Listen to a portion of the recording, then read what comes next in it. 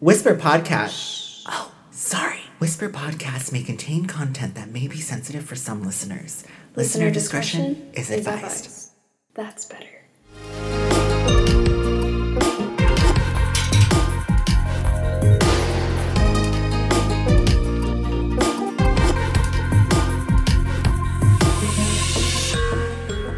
Hello, and welcome to Whisper Podcast. I'm one of your hosts, Zach Tyler. My pronouns are they, them. And I'm Dylan Gomez. My pronouns are they, them.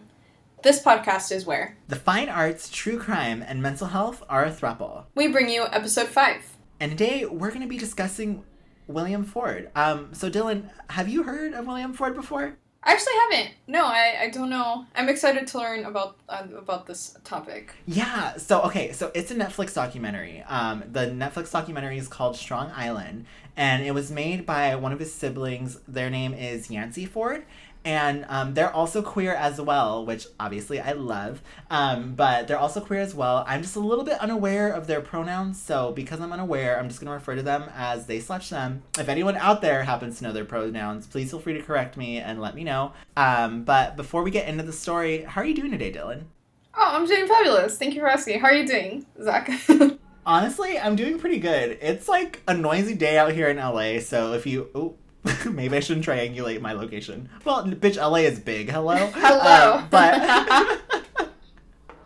But it's noisy out here in LA. And, like, Dylan and I were recording some content earlier, and I was literally, like, yelling out the window, "Can you shut the fuck up? Like, I'm trying to record my podcast." The most That LA shit- thing to scream out a window, by the way. That shit had me dying. Okay. Anyways, moving on to our story. So our story starts with Barbara and William Ford Sr. For clarity, we'll refer to him as Mr. Ford. So Barbara and Mr. Ford met in October in 1958, and they got married on July 10th in 1965. After getting married, they moved out to New York, and they lived in an apartment in Brooklyn. So at the time, Barbara worked as an English teacher in New York, and then she worked her way up to become the principal of Thomas Jefferson High School in East New York.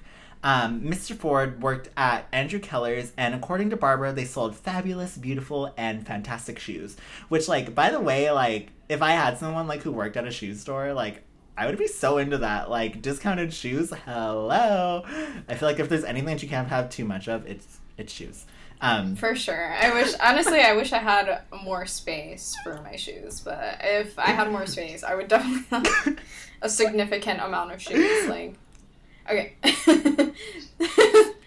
I'm so sorry. I hate to step away from the topic, but I have so many shoes that it's like, my shoe holder is filled, and then like the side of my closet, like there's just a bunch of them on the floor, and then there's some under my bed. Like I don't even know what shoes I have at this point. My taste in shoes are as bulky as possible. Like I literally love combat boots. Like that's what I live in.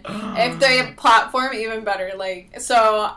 I just, like, where's... Hello, the space. I don't have it. But, I mean, am I gonna stop buying combat boots? No. No, I am not. So it's like, Barbara, I get it. We get it, Barbara. I get it, Barbara. I feel you. We understand. In the apartment complex they lived in, Barbara mentioned that there were a bunch of Jewish ladies that lived there. And they would all line up in the front of the window in the afternoon, and they'd sit there. Barbara found them to be wonderful. And one day, a lady looked at Barbara and said, "It looks as if you're going to have a baby." And sure enough, she was pregnant with William. So she mentions that she was elated during her pregnancy. And, like, I think that one of the cutest things that she said in the documentary was, like, how when she would start singing, she could feel, like, William, like, just staying still in her body. But then, like, after she would stop, like, he would start moving, like, his little arms and his little legs. And I just thought that was, like, so adorable. But, like, also, like, pregnancy is so interesting to me. William Ford Jr. was born in 1967. And I tried searching Google everywhere for his birthday, and I couldn't find it anywhere. Which I think that's why this story is, like, even more important to me. Because it's, like, when you search William Ford, regardless of, like, if you search William Ford Strong Island or just, like, his name itself, you can't find his birthday. And, like, you can't even find the story itself. Like, you literally have to, like, yeah, it's just not found, and it's not... Exactly. And I'm just like, why do you have to dig about a story that's, like, so significant? Really? Yeah. So, was it, you think... Like, I still don't know what story we're referring to.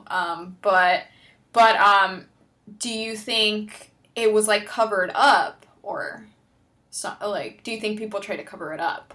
It possibly could be, but what I really don't get is that, like, this is an award-winning film. Like, Yancey, they won an award for it. I believe it was either, like, an Emmy or something like that.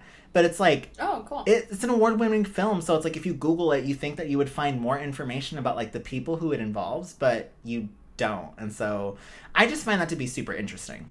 But anyways, William Ford Jr. was born in 1967, and after William was born, Mr. Ford decided that he wanted to become a motorman, also known as someone who operates a tram or a train. So he took the test for transit authority to become a draftsman, and he passed. So yay, great for him. So shortly after this wonderful job opportunity, Yancey, their middle child, was born, and then following them in 1972 was their youngest, Lauren. So after having 3 children, the Ford parents decided it was time to move somewhere with more space. So they started their search in Brooklyn, and Mr. Ford wasn't fond of anything that they found. So that was when Barbara found out how much Mr. Ford actually wanted to move to Long Island, New York. And Mr. Ford gained a perspective of Long Island, New York from being inside of the motorman's cabin on the J train. He saw a different perspective of New York that Barbara didn't. He saw poverty, crime, violence, and a rapidly declining city. And it's not that he was a fearful man, he was just a realist. And part of the reason why he had a different perspective was because he didn't want to put his family or their future at risk, especially after he's been able to come out of Jim Crow South. So one day, Barbara and Mr. Ford met with Sam McCoa in Long Island, and he lived in the community there. He was the agent for the company that bought the land and built the houses. Barbara was told later that they wanted to attract people who were employed by the city, who they thought could afford the homes. And Barbara wasn't a fan of living in the new development because it was a plan to have multiple segregated areas where there were pockets of neighborhoods where there was a haven of African American city workers. But then aside from that, it was predominantly white. So just to clarify, if you didn't already know, the Ford family is African American. So just keep that in the back of your mind. And it really adds to the story, obviously. Mm-hmm. But she didn't feel like this was an accident. So why it was such a concern for her was because she felt as if her children wouldn't have a home to grow up in, one that belonged to them as a family. And she just wanted to ensure that her family had it differently. When they moved to the new development, and prior to, Barbara made it a principle in her children's life that they would love each other. Which, you know, I think that's, like, one of the greatest things is, like, wanting your children to love each other. Because it's, like, nobody else is going to have your back. So it's, like, you guys might as well, like, have each other's back. And it's, like, especially being... Like a strong support system. Exactly. And it's, like, you know, if you know that you're going to be moving to this area where it's, like, just these segregated areas, you're really going to want your children to be there for each other because it's like you're especially not going to have no one. And again, this is like back in the 70s, you know, so it's like it was a different time back then, so you really needed to have a good support system. So even one of William's friends, Harvey, had mentioned that when you go out, you didn't know if you'd be running back for your life. Later on down the line, Yancey mentions that it was like moving back to a segregated community. And the segregation draws a line not just around your neighborhood, but also your life. The way that they saw it, it was, sorry you can't have more. Sorry you can't earn more. You can't shop here. You can't live here. You can't move here. This is it for you. And while the houses were affordable, it was deceptive because the taxes were high and the public schools were bad. And now, on top of a mortgage and car payments, they had to pay a combined 36 years of tuition to put their kids through Catholic school, just so that way they didn't have to attend an unexceptional public school. The way that I see it is that you're separating a large group of people and collecting them just to put them in a box. And please explain how this allows for there to be freedom and for there to be communication amongst others of different cultures. Like, how are you going to create a community if you're just going to shut people away? I mean... That's the whole basis of systematic racism. Hello! So, hello. And obviously, they were trying to steer away from them, but they still got pulled in, right? They still ended up having to move into that area. Exactly. Oh, gosh. And, like, it sucks. I think, like, one of the, like, we're not even to the problematic portion of the story. Like, this is problematic. Oh. But it gets more problematic. Okay. Well, I'm pissed already, so... But it's just like, you know, Barbara, like, yes, they were living in a better neighborhood, quote unquote, but it was only considered better because it was surrounded by white people. Like, what the fuck? Yeah. And that just makes, like, honestly, it just makes you kind of more isolated. Exactly. Like, you face more discrimination. That's something, like, I was thinking about, like, the other, what was I watching? I was, like, probably watching some documentary or something, and it was about, like, when they started desegregating schools, right? And it's, like, the first children who are, like, African-American, and they were, like, going into these school systems that used to be all white, how traumatizing it must be, knowing, like, most of your, you know, classmates hate you for no reason, you know, and other than, you know, something you can't help. So it just, like, it blows my mind how, like, school's already not easy for a lot of people. Like, it's something that's, like, there's no perfect school system that's gonna, you know, teach everybody the right way for their because we all learn different, so. Exactly. And just add the whole, like, racial thing on top of that, like, you know. Exactly. It's tough. So, do you happen to know, like, when they started desegregating schools? Do you know, like, the exact date? I don't know the exact date. You know what? We are not cavemen. So we're going to look this up. I feel like, oh, man. Because I really want to see, like, year it was. How far after this was. So that was in 1954. So this is literally, like, 20 years later, and it's, like, obviously, as we could see today, like, in 2020, not much has changed, you know? So it's, like, I can only imagine. It's still the primarily Black and Latino, like, school districts are, you know, wildly underfunded compared to the white quotation, school systems that are, you know, get most of the funding, so. Exactly. So it's just like, that's like why it was such a concern for Barbara too, you know, because it's like her and Mr. Ford, they lived through that. Like, that was part of their life, you know? So it's like, it makes sense why moving to this area was such a big concern for her and like why it was scary. Like, I totally get it. So, on February 16th, William and Leslyn, who I assume was a friend or partner to William, had taken Lauren bowling. And if you forgot, that's the youngest sister. And they were on their way back, and Lauren was sitting behind William, and Leslyn was driving. They were going to take a shortcut onto the street Brightside, and as they were turning, Lauren had seen a tow truck that didn't have any lights on. And before she could say anything, they were in a car accident. William helped Lauren out of the car and asked if she was okay. Thankfully, she was. Then he went to go and sit her down, and he told her to stay there. The person driving the tow truck was 19-year-old Mark Riley. He was a mechanic for the Super Stang body shop that the tow truck belonged to. Mark told William that there was no need to file a police report because they would fix and take care of Leslyn's car. So, basically, the car was going to be fixed by the guys who hit it. Or it was supposed to be. So. Ooh, yeah, exactly. Is the right response. William reaches out to his best friend Kevin to tell him what happened. When Kevin was told where the car was taken, he said, "I don't think that place is legit. And I don't think it is what you think it is. You should be very careful because they're not the kind of people you want to play around with." And obviously, William didn't think too much of this because he was like, okay, well, like, fortunately, my car was hit by people who just so happen to be mechanics. Like, it's going to be taken care of. Like, I'm fine, Kevin. Like, it's fine. Still, file a police report. Right. And it's like, I don't know.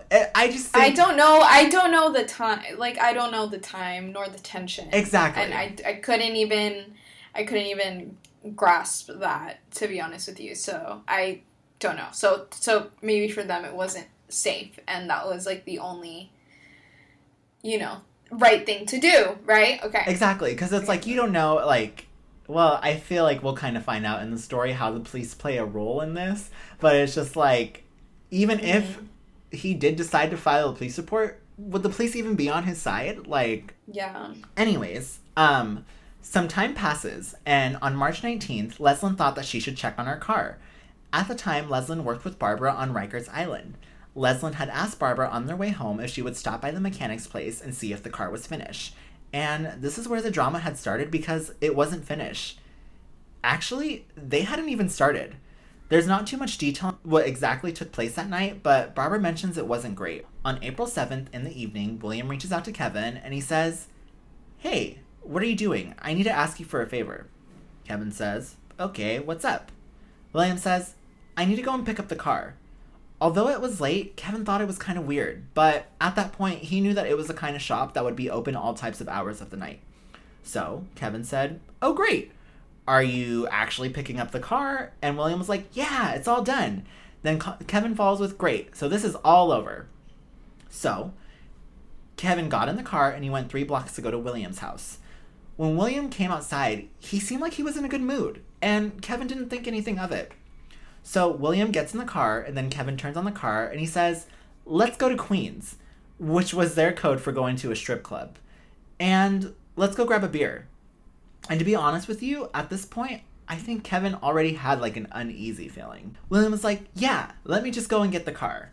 When they got to the first stop sign on the street, Kevin was really insisting, "Hey, I think we should go and get a beer."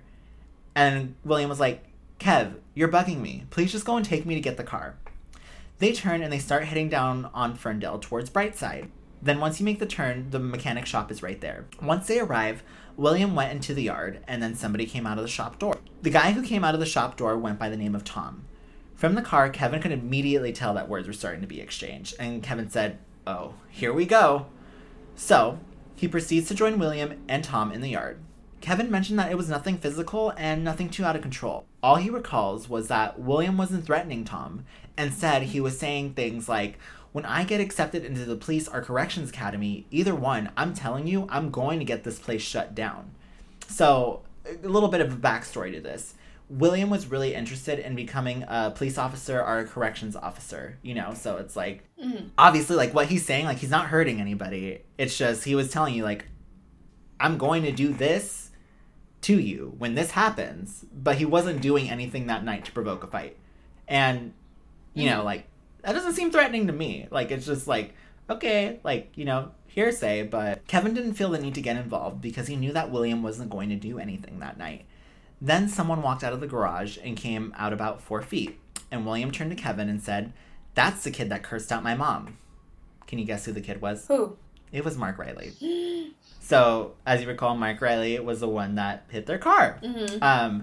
Yeah. And he also cursed out his mom! His mom! No one does that to your mom! Even if you're mad at your mom, no one does that to your mom! No, nobody does that to your mom. Okay. Kevin knew that no one could disrespect your mom and get away with it, so he understood why William would be upset. It was then Kevin knew that somebody was going to be getting into a fight, and he knew that there was nothing he could say, so he just said, "Okay." William went to walk toward him, and Mark turned back into the garage and made a left and disappeared. William followed him into the garage and made a left. All of a sudden, Kevin heard a pop. Kevin looked at Tom, and he was like, "What the hell was that?" Tom said he didn't know. Kevin said it sounded like an air compressor. Then he asked Tom, "Do you guys have a gun here?" And Tom said, "Yeah, we have one in the back." When Kevin found out, he was like, "Oh shit." By the time Kevin got to the garage door, William was backpedaling, and he just spun with the biggest eyeballs. He just looked at Kevin and goes, "Kev, he shot me," then proceeded to fall onto Kevin. Kevin wasn't strong enough to hold him up, and they both fell to the ground. Kevin asked Tom what kind of gun it was. Tom said it was a .22 rifle, which made Kevin chuckle because it was the kind that you would use to hunt rabbits and birds. Kevin said he remembered holding William and saying, "Dude, you got shot with a .22. This is hilarious. Are you kidding me? Get up." But William just lied there. Kevin persisted, "Dude, get up." It was then Kevin looked over and saw some kind of fluid on the pavement. He realized it was blood. Kevin has never seen blood before, so you can imagine how in shock he was. After that, Kevin remembers everything happening so fast. The police came and they grabbed Kevin, and they were pulling him away from William. Kevin told the officer, "You can't leave him there." The cop said, "There's a person with a gun inside. Get behind the car." So they put Kevin behind the police car and they left him there. And Kevin hollered, "You can't leave him there." One of the cops told him that he better not move. Next thing you know, they're walking out with Mark. Kevin recalls that Mark never went in handcuffs. He doesn't even remember them putting him in a police car. Instead, they put him against a car, and there was a conversation between Mark and the police. All of this was super weird to Kevin, but he knew he had to be paying attention. Then, Kevin saw the cops walking Mark to a limousine. A what? Are you fucking kidding me? A limousine! You just shot somebody. A limousine. He just shot somebody. Yeah. And he was never put in handcuffs. And you're telling me that the cops can be aggressive with Kevin and just be like, stay here, get behind the car, blah, blah, blah. But it's like, they're just gonna let this fucking white kid walk out, no handcuffs, have a conversation, then walk his ass to a limousine? Where did the limousine even come from? Like, what? Doesn't make any... Okay. Literally. All right. Okay. What is happening? So... What is she's getting happening? off. That's what's happening, but... As you can see, gee, who would think? A white person getting off for doing something to a black person? Weird. Anyways, Kevin just stood there, and this is crazy because he is not in handcuffs, and they're getting into a limo. So, while Mark was inside of the limo for some time, Kevin kept asking, where's the ambulance? What's going on? And of course, Kevin is very concerned about William, and he really wanted to go and see him. So, he makes an attempt to step away from the car, and the cop stops him and says, you're not going anywhere. You're coming with us to the precinct. There are a lot of questions that have to be answered. You have to understand that a man has been murdered here tonight. This whole time, Kevin thought that his friend was still alive. From the time that William was shot to the limo pulling up, it was a surprise to Kevin that Mark wasn't going to jail. He's gonna pin it on him. Yeah, he's gonna pin it on him. I know it. And that's why, he gets a limousine ride. Exactly. And... Exactly, Dr. Phil. Okay. So... Alright, I'm ready. Let's hear it. Barbara had gotten a call from Kevin, and he said, Miss Ford, you need to come to the Super Sting shop. And of course, Barbara was like, why? What's going on? Given what happened the last time she was there, you could imagine her concern. Kevin said, something happened. It took her little to no time to jump in the car to go to the auto shop. Once she got there, there was a barricade, and Barbara said that no officer had any interest in speaking to her, nor did they look at her. Then Kevin came to her, and he said, Mark Riley shot William. Once she knew what happened, Barbara asked an officer, do you know where my son is? I want to be with my son. The officer told her that they had taken him to LIPA to airlift him to Stony Brook. So Barbara rushed her way to the hospital, and when she got into the emergency room area that William was in, it was significantly small, and there was just beds where people were being treated. She saw William lying there, and she mentioned that he looked so peaceful.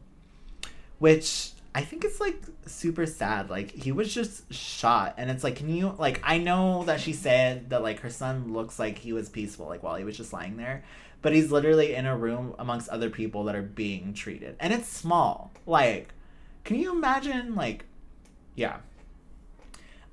Anyways, at home, Lauren has little to no clue as to what's going on. The last she heard from her mom was that Kevin called at 11 o'clock. Time goes by and nothing yet from Barbara. But when 1 a.m. comes around, Mr. Ford comes home from work. He notices that no one is home but Lauren, and he asks, where is your mother? Where is William? Lauren told him what she knew, which was William was in a fight and Mom went to go and get him. Then they hear a car pull up and it's Barbara. She comes inside with a blank stare and looks at them and says, he's gone. At the time, Lauren was too young to hear the gruesome details, but obviously Mr. Ford had to know what happened. Elsewhere, Yancey's boss asked them to call home. Immediately, they knew something was off. They asked their boss if she knew what was wrong, and their boss told them to stay calm. Yancey replies, don't tell me to stay calm. They reach out to home and Mr. Ford answers. Yancey asked, what's happening? Is it Mom? He said, your mother is fine. They followed up with, is it Lauren? What's happening? It's William. He's gone, said Mr. Ford. After hearing the news, Yancey couldn't remember the next part of the conversation. All they remember is screaming, punching a wall, screaming some more, and packing some clothes and heading off to stay with their family. Yancey recalls walking in the house and feeling like they were surrounded by strangers. And it was strange for them because these were people that they had known for most of their life. They remember walking and having to suppress the urge to tell everyone to get the fuck out of the house. Their mother was on the couch sleeping and crying, while their father was stunned and Lauren was alone. Yancey wanted to turn around and leave, but they knew that that wasn't an option. When Barbara went to the DA, she did not feel that they were received as parents of a victim, but folks being informed that an investigation had to be conducted and would be conducted. She said that she was foolish to think that things were going to be okay. Which, can you imagine? Your son was just killed, And, like, you're going to try to get information, get to know what you can, and then it's just like, oh, we're going to investigate sometime, some point. It's going to happen. Mm-hmm. So, yeah. Throughout this whole story, I just have a lot of empathy for everyone in the family. Because I can't even imagine, like, what that feels like. Mm-hmm. No, losing somebody like that in such a gruesome way, and then feeling like people that are meant to get justice for them don't care. At all. It's so sad. So, following thereafter, Kevin got a call to come and see Miss Jones.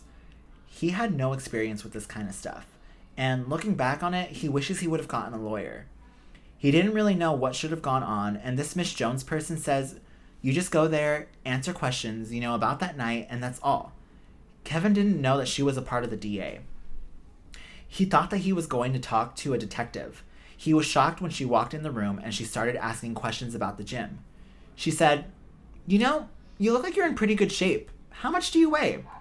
Then she asked something about William's size, and she was kind of talking at Kevin rather than asking questions. Kevin noticed that she didn't even sit down. She just kept pacing.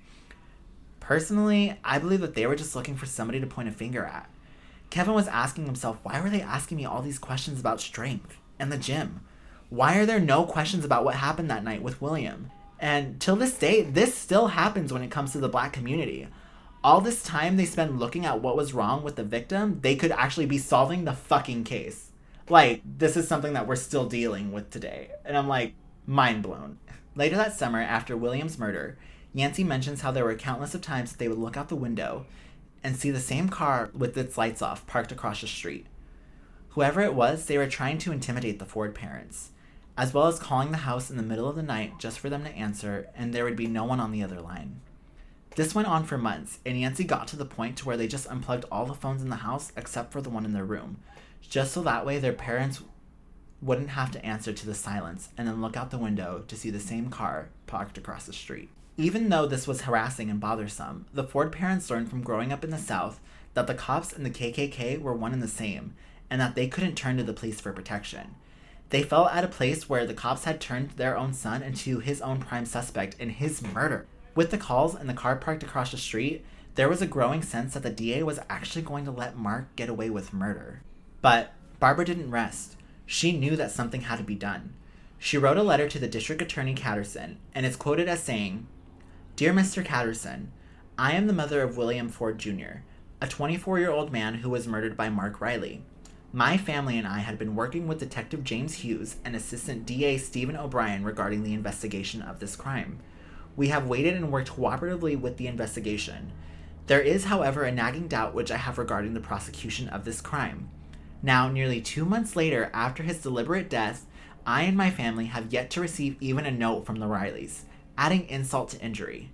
I now fear that your office has not yet fully embraced the advocacy for the people of the state of New York in this prosecution of this case. Why it is because we are being told it's entirely up to the grand jury. I believe that the strength of this present presentation made to the grand jury by your office is the determining factor. My son was not armed, not violent, not aggressing. In no way is it justifiable. I intend never to rest until his murder is brought to justice. With the advocacy of your office for the people of the state of New York, I trust that it will be soon, for we too are the people. Barbara Donmore Ford. So, Dylan, tell me, do you know what a grand jury is? Yes. Okay, wonderful. So, if you don't know what a grand jury is, the Bill of Rights calls for a grand jury in felony cases that allows the prosecutor to be present in its evidence to a neutral party, whether it's a grand jury or judge, and in a preliminary hearing, to show that there are two things. One, that there is probable cause that a crime has been committed, and probable cause that this is the individual who committed a crime. A grand jury is comprised of 23 citizens randomly selected from the eligible jury pool. So, at a trial, it has to be proven beyond reasonable doubt to a moral certainty that the person charged is the defendant who committed the crime. But in the grand jury, it's just probable cause. Mm-hmm. Probable cause is a reasonable basis for believing that a crime may have been committed. In order for a case to go to trial, the grand jury would have to have voted a true bill saying that there is a probable cause to move forward. A true bill is a decision of the grand jury that formally charges a person with committing a crime and begins with the criminal prosecution process. So, I'm sure, as you also know, the grand jury is mostly a secret, and it's actually supposed to be used as a protection for the defendant if the grand jury decides that there is not probable cause. That the person should not have the stigma of being brought before a grand jury. The disclosure of a secret grand jury material can be a crime in jurisdiction, and it's certainly unethical for a prosecutor to disclose things that happen to a grand jury, and the grand juror themselves cannot disclose. But the witnesses are free to talk about what is to be presented to a grand jury. So, Barbara went in front of the grand jury, and she noticed that nobody there looked like her. There was no person of color. She said there must have been 20 plus people there. There was one person who was reading a book, another lady who was reading a magazine, and there was a conversation going on. Barbara felt that nobody cared about what she had to say.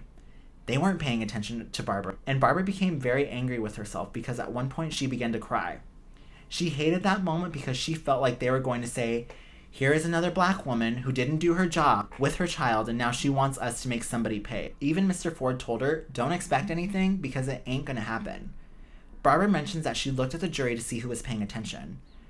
Which, how could you come to a viable decision if you're reading a magazine? If you're doing a crossword puzzle? If you're having a conversation? Barbara felt that serving on a jury was one of the greatest privileges of citizenship in the United States. She knew it wouldn't be treated in a way that was based on race, creed, or color. You should judge the content of the evidence presented. Barbara felt that they did not give a damn. If she died tomorrow or the next day, she would die believing that they did not care. Because her son was a young man of color, and she would believe that until the day that she died. Ugh, Jesus. Yeah. So... Oh no. That is so scary to have, like, all the jurors be white. Yeah. Well, you didn't say they were all white, but nobody looked like her, so nobody was black. Exactly. And she said herself, like, there is no person of color there. So it's like, all these people literally don't care. Like, they don't care. And it's just so sad because it's like, this is her son's life. Like, hello, this is her child. And no one's taking this seriously. Nobody from the cops, nobody from the jury. Like, it's just annoying. Instances like that is like, that's why, juries, obviously, they have to be diverse. And also there always has to be that same diversity that there is in juries, that there should be in juries. They need in police force. The people who are enforcing the laws need to look like the people who are living in the communities. Like, they need to look like the communities they serve. And they need to live in their communities. So, oh man, that sucks for her. I can't imagine, like, looking over. It, like, takes so much courage to, like, go and speak your mind in front of all of these strangers. And then when you see all of these strangers not give a shit, like, that does make my heart feel heavy for her, for sure. And it's just so disheartening. And I feel like this really brings us back to that point as to why it was her main concern in living a predominantly white neighborhood. It's like, I don't know. At first, I feel like a lot of people really wouldn't think about that too much, but she knew from the get-go that was going to be an issue, and this is exactly where that issue comes into play. So, shortly after Barbara went in front of the grand jury, an ADA had gone to the Ford house and informed Barbara that they had to return a no true bill, and they didn't indict. That was all they had to say. Upon being informed, Barbara collapsed. She recovered shortly after, but she knew that her efforts really mattered to no one that day. She goes on to mention that after the news, the house had a stillness. It was nothing like she ever felt before, and there was a silence for her. It felt like all the sound in the world had left. Barbara felt as if she did William a great disservice by raising him the way that she did, because they always try to teach their children that you see character, not color. And she wondered how she could be so wrong.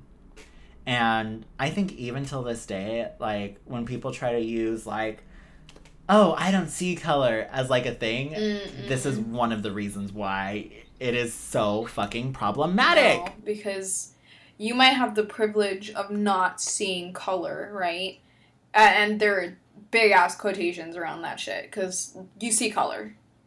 Instead of pretending like that's not an issue, just completely you know, going beside the point of your privilege. Like, you can state the fact there is prejudice. There is the privilege is there for these people, right? To be able to say that color's not a problem, right? Because it's not a problem to you.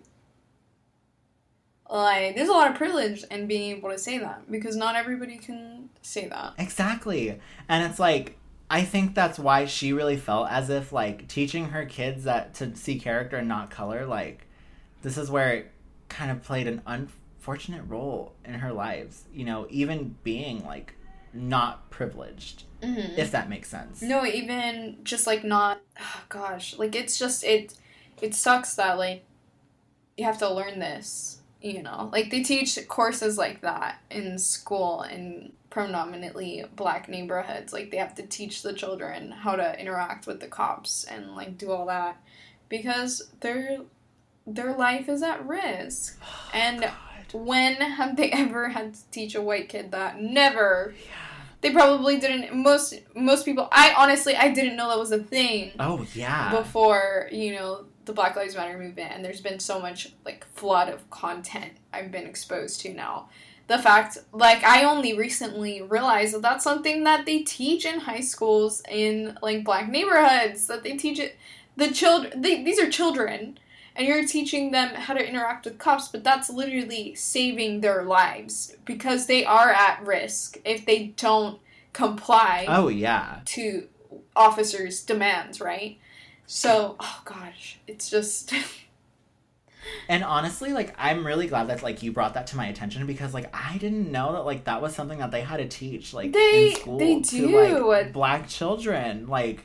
They do, and, like, you know, like, mostly black and, like, Latino, like, neighborhoods, they do that. And it's, like, but it's, like, for their safety. That's if, like, the school cares.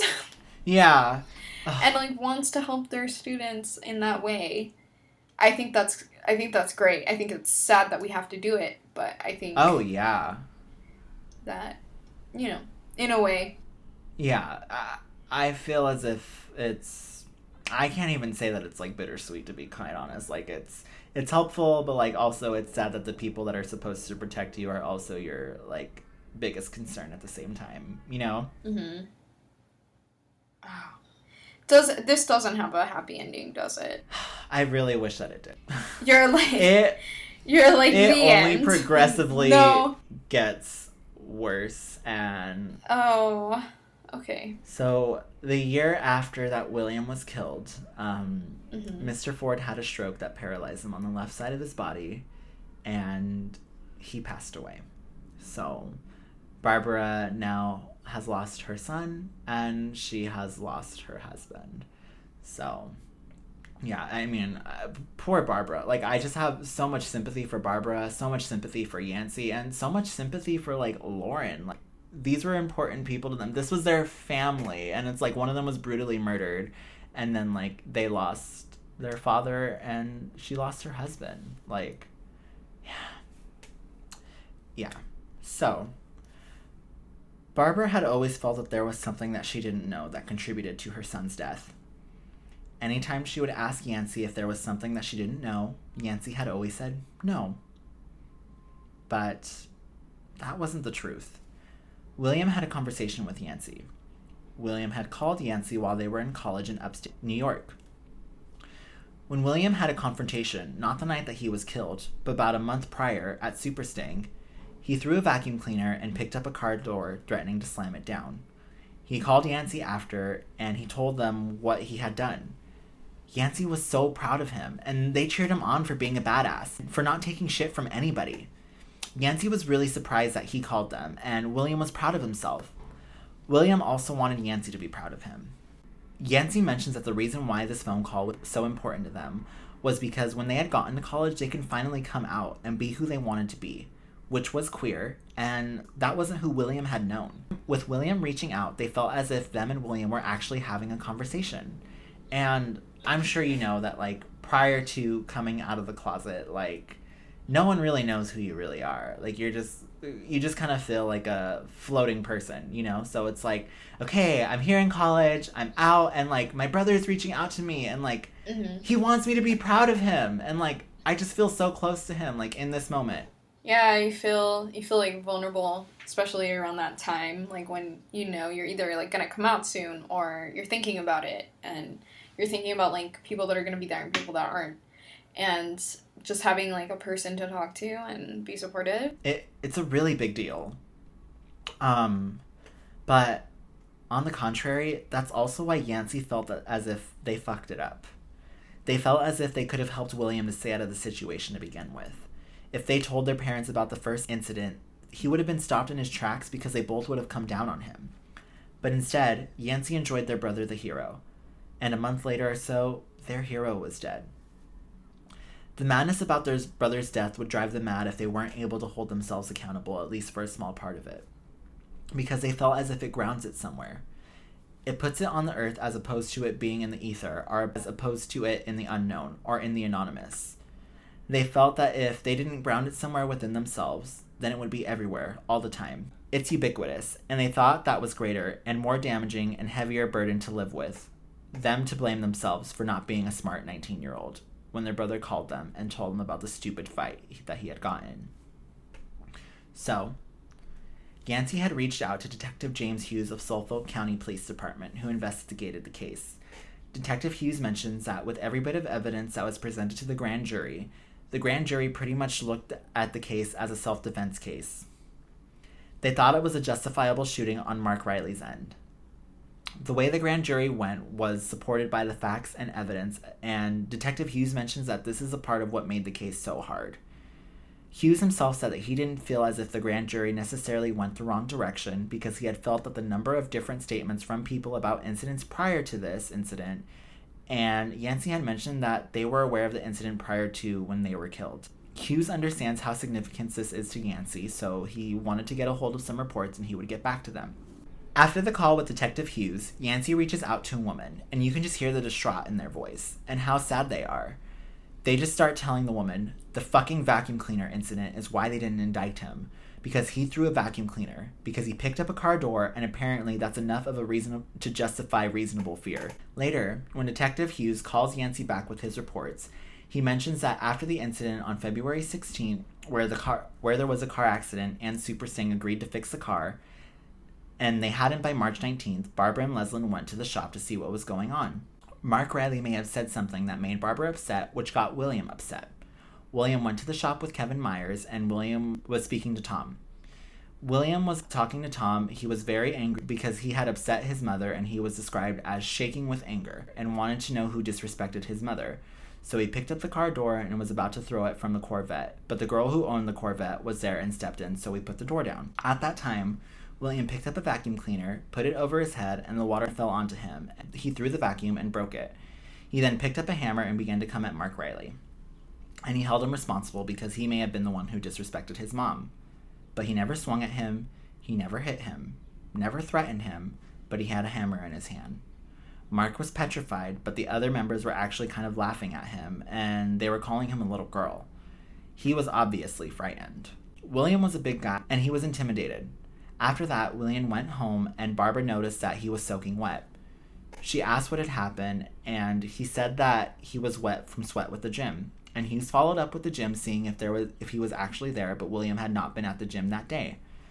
The vehicle was subsequently released to Barbara, and there was something about somebody from the shop following the car home, and as a result of that, on April 7, 1982, Kevin Myers, again with William, returned to the Super Stang, and William was yelling at Tom and ultimately sees Mark and goes after Mark. Mark retreated into the paint room where he grabbed the rifle. William walked into the paint room and approached him and made a comment about, "What are you going to do with that?" Came at him, and Mark fired one shot at him in the chest.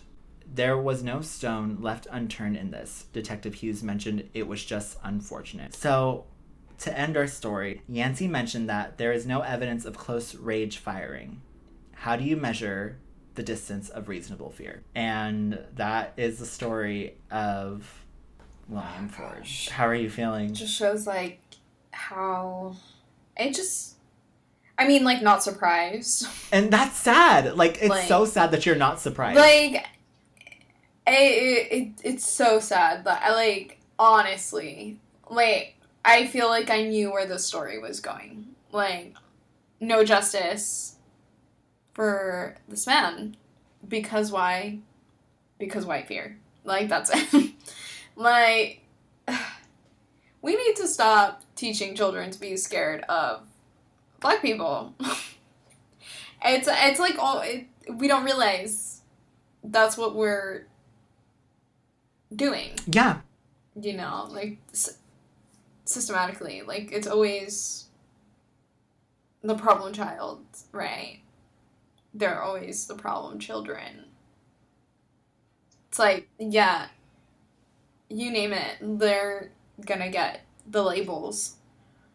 As opposed to children, the same exact behavior, they are labeled, you know, just being kids, you know, just being boys, you know, reckless, or, you know, being, you know, having some kind of mental issue that they gotta work through. It's like nobody gives those children the benefit of the doubt. It's just always crime. You're a criminal. Let's throw you in jail. Make money off of you. Profit. So. Exactly. That, God, it's such a bummer. I wish, like, would have gone. It's the truth, though.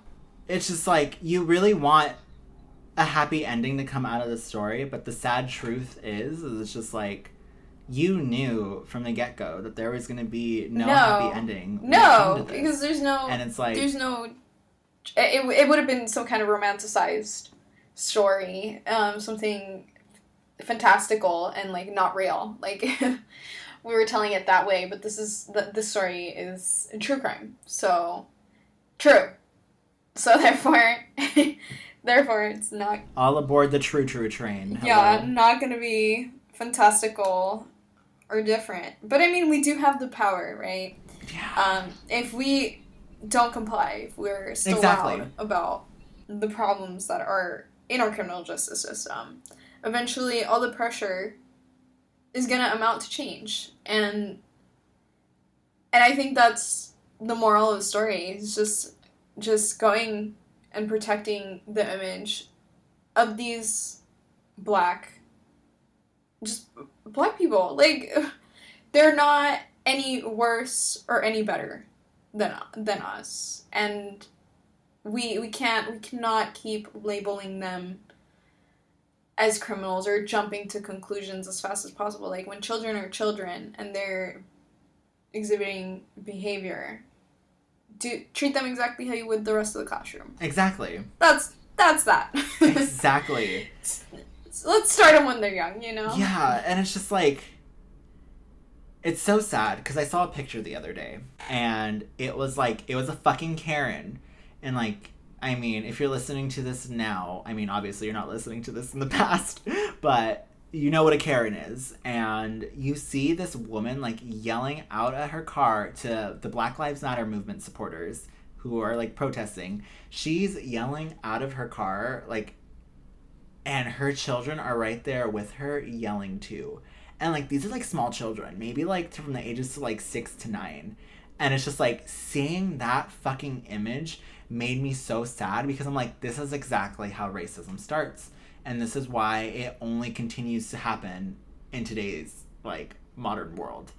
And then it's like, obviously, we have the big fucking orange one, who isn't a great example himself, and literally is quoted as saying thugs on his Twitter. Like, oh gosh, yeah.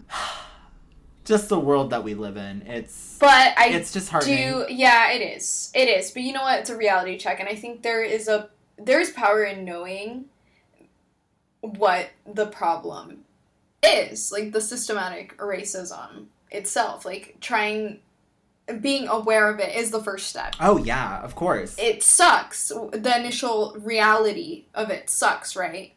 And nobody likes to do the work to fix it, No. okay? It's work. It's work. It's work, especially if you are benefiting off of the system. You're not going to feel the urge to go against it, right? it's hard. Yeah, nobody's saying it's easy, but it's important. It's vital. Exactly. For the communities who are, like, in jeopardy and who are constantly being put down by this system. And, you know, like, there has to be a point where people are just overwhelmed with the amount of imagery, the amount of exposure they're getting to this racism, right? To where they will stop being compliant. And you know what? If somehow my voice helps with that, that is 100%. I am all for it. And that is, I think, something that is important to you too. Oh, yeah, so of course. We are here for that. Like, solely. Yes.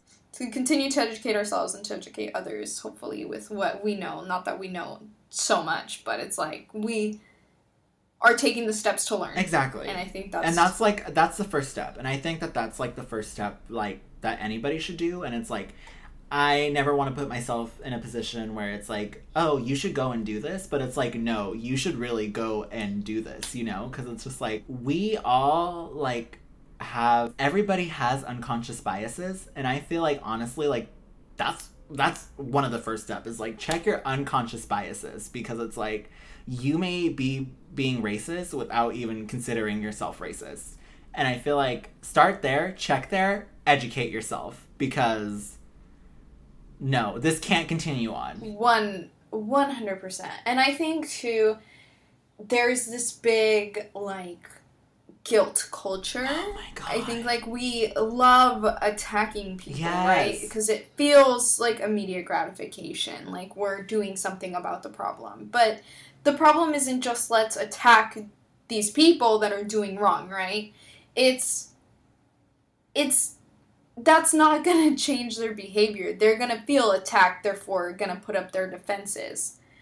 And that's why I admire people who are able to kind of, yes, let's say somebody, and I'm not telling anybody to not be offended towards people, like you are 100%, it's up to you, but I feel like a lot of the time, at least when people discriminate against me, the things they discriminate against me for, right?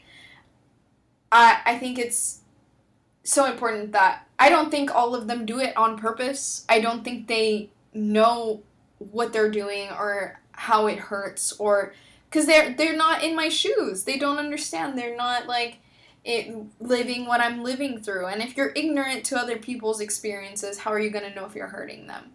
And I think the first step is for us to practice healthy communication with others, too, and to have open dialogue, and to explain to people why certain things aren't okay, and not just attack people for them without explaining why things aren't right, without giving them the opportunity to be like, oh, okay, I see, like, and then truly apologize and then act on it, right? So that's just a thought there. I just think... yeah, just a small little thought. But it's like, no, it's a really good thought. It's a great fucking thought. And I feel as if, like, if we really want people to understand us and if we want to be understood, we have to go about it in a manner to where we're creating a conversation with somebody. Just like you said, like, we can't just talk at people. Like, that's not going to make anybody want to listen. That's not going to want to make them understand the movement. You know, it's like, I've had experience with people throughout this whole entire movement where they're like, well, I just don't really understand the movement. And, like, obviously that ignites a fire within me, but it's just like, okay, be patient and show how you can make them understand. Like, that's all you can do. And it's like, I feel as if from the beginning of that conversation that I had with those people to now, it's like they understand and they get it and they get why this movement is so significant. And I think that me not backlashing at them really helped that, because it's like, if I didn't go about it in a subtle manner, then, I mean, maybe I did get a little bit aggressive here and there, but if I didn't go about it, like, in the subtle manner that I did. And you know what, that's okay too. I'm not saying that everybody's obviously, when people are gonna go attacking you, sometimes you want to fight, like, you want to bite back a little bit. But I think it's, like, just becoming more conscious of how we take information in, too, can also be really healthy for us as well. Like, maybe not taking things as personally, too. I think it works both ways. Like, you need to be more empathetic for others, but also remember that not everybody is gonna be empathetic towards you, and that's okay. That's on them. That's something they need to work on. So when people are, you know, saying hurtful things, like, take it and let it just roll off, right? Roll off your back, and then try to have that open dialogue if they're willing to have it. And if not, and if you're not safe, then obviously get out of the situation as best as you can, as safely as possible. Oh, yeah. But that's that. You know, like, I think 100%, if you can have that open dialogue conversation with somebody, I think that's slowly how things are going to change. Yeah, exactly. Like, it has to start somewhere. Not every movement or every change, right, is always fighting. Exactly. Fighting is important, right, in a lot of ways, but it's not all of it's going to be fighting. A lot of it is going to be subtler. Exactly. And, like, I had seen videos from, like, protests where it has been, like, there is someone there who is anti-Black Lives Matter, which I don't fucking get it, but there's someone there and they're being really aggressive, and then, like, I just see the person who does support the movement, they're just like, okay, like, I like, why are you upset? Like, literally, why are you upset? Why are you here yelling at me? Like, we're having a conversation, like, right here, right now. Like, why are you yelling? Like, if you're not going to be a part of it, like, just walk away. Like, no, you have no business here. Like, literally, it's like... I get it. You're saying, like, they didn't let them affect them because exactly. They're obviously there to be hurtful towards the movement, right? But if the protesters are just letting it kind of roll off, like, all they're doing is wasting their energy, right? Like being hateful. You know, people can only do that for so long. Exactly. Until they get tired. It's like yelling at a brick wall. Like, yeah, you just gotta be a brick wall. You just gotta be a brick wall. Be a brick wall to the anti-Black Lives Matter people, please. Yeah, and you almost, like, for me, I try to put myself in different people's perspectives. Oh, yeah. And I have, for sure, tried to put myself in the perspective of an anti-Black Lives Matter protester. So when I'm thinking, if they understand what racism is, or what the movement is about, right? Maybe they understand their privilege a lot more than we give them credit for. Yeah! They're benefiting off of this system that is oppressing, right? It's putting down these people. But it also gives them the same kind of effect to them. They just get the opposite effect. You put down these people, you give them less of the resources they take. The white people take more for themselves. Whether it's consciously or not consciously. And that is the perspective. Sometimes I would think of like, if I was anti-Black Lives Matter movement, which, God, what the fuck, no. I would never, but that is the perspective I would think, like, they would take. Obviously, they're benefiting off of the system that is currently, you know, intact. Why would they want to change it? Exactly. So, you know, maybe don't be a shit person. Exactly. Yes, exactly. Don't be a racist. Don't be a racist. Don't be a racist. I won't, girl. I'm off tone. Thank you so much for joining us on this episode. I really appreciate you guys listening. I know that this story wasn't super enlightening, but it's like, again, it's true crime, and it's like, these are things that do need to be talked about and do need to be discussed, because they're real things that happen, whether it happened back in the 80s or whether it happens tomorrow or yesterday. These are things that need to be talked about. So something that Dylan and I would really like to do is support Black organizations and Black foundations, which actually help the Black community. So one of the organizations that I have found is Campaign Zero. Have you heard of them before, Dylan? I have not. Okay. So our organization of the show is going to be the Campaign Zero organization, and they utilize research-based policy solutions to end police brutality in the U.S. Campaign Zero's is to call on local, state, and federal lawmakers to take immediate action to adopt data-driven policy solutions to end this violence, and hold police accountable. So you can donate to Campaign Zero at joincampaignzero.org. Ooh, wonderful. Yes. That's how change happens. With laws, let's change them.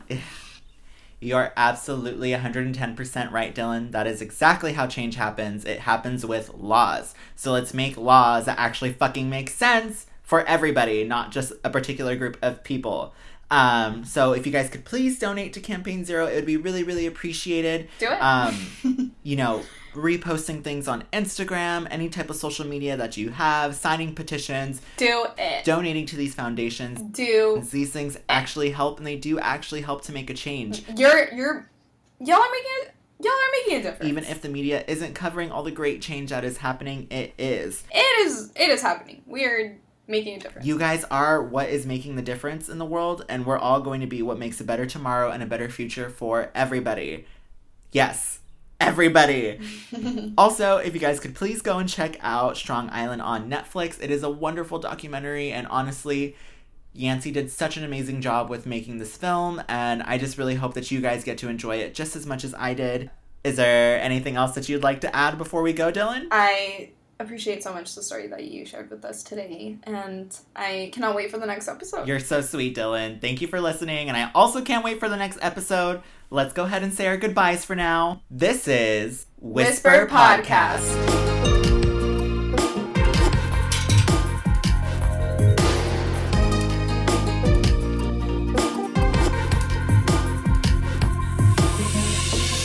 Thanks for listening to Whisper Podcast. We're Zach and Dylan.